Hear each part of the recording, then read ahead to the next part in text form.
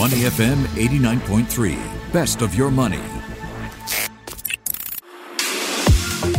Market View Minutes with Michelle Martin on Money FM 89.3.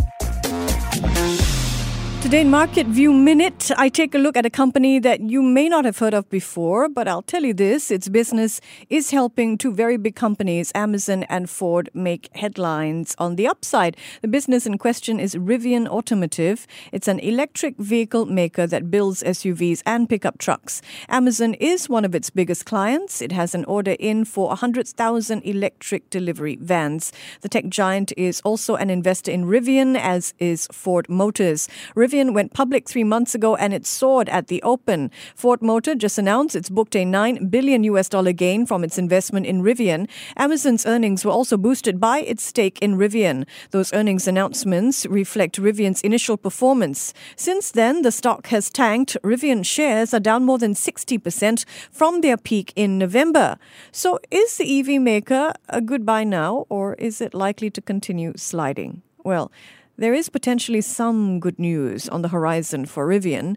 First off, the investment bank Morgan Stanley surveyed its clients and found out the vast majority of them prefer Rivian over its competitor Lucid Motors. Morgan Stanley is overweight on Rivian and thinks its share price could double over the next year. Amazon apparently thinks this is a good time to buy Rivian shares as well. The tech giant just announced it's upped its stake in Rivian to 18%. Amazon is now Rivian's largest shareholder. And as the Motley Fool writes, suffice to say that this is a big vote of confidence. So if you're agreeing with Amazon, Morgan Stanley, and the Motley Fool, consider taking a look at the American EV maker Rivian Automotive. Market View Minutes with Michelle Martin on Money FM 89.3. To listen to more great interviews, download our podcasts at moneyfm893.sg or download our audio app. That's AWEDIO. Available on Google Play or the App Store.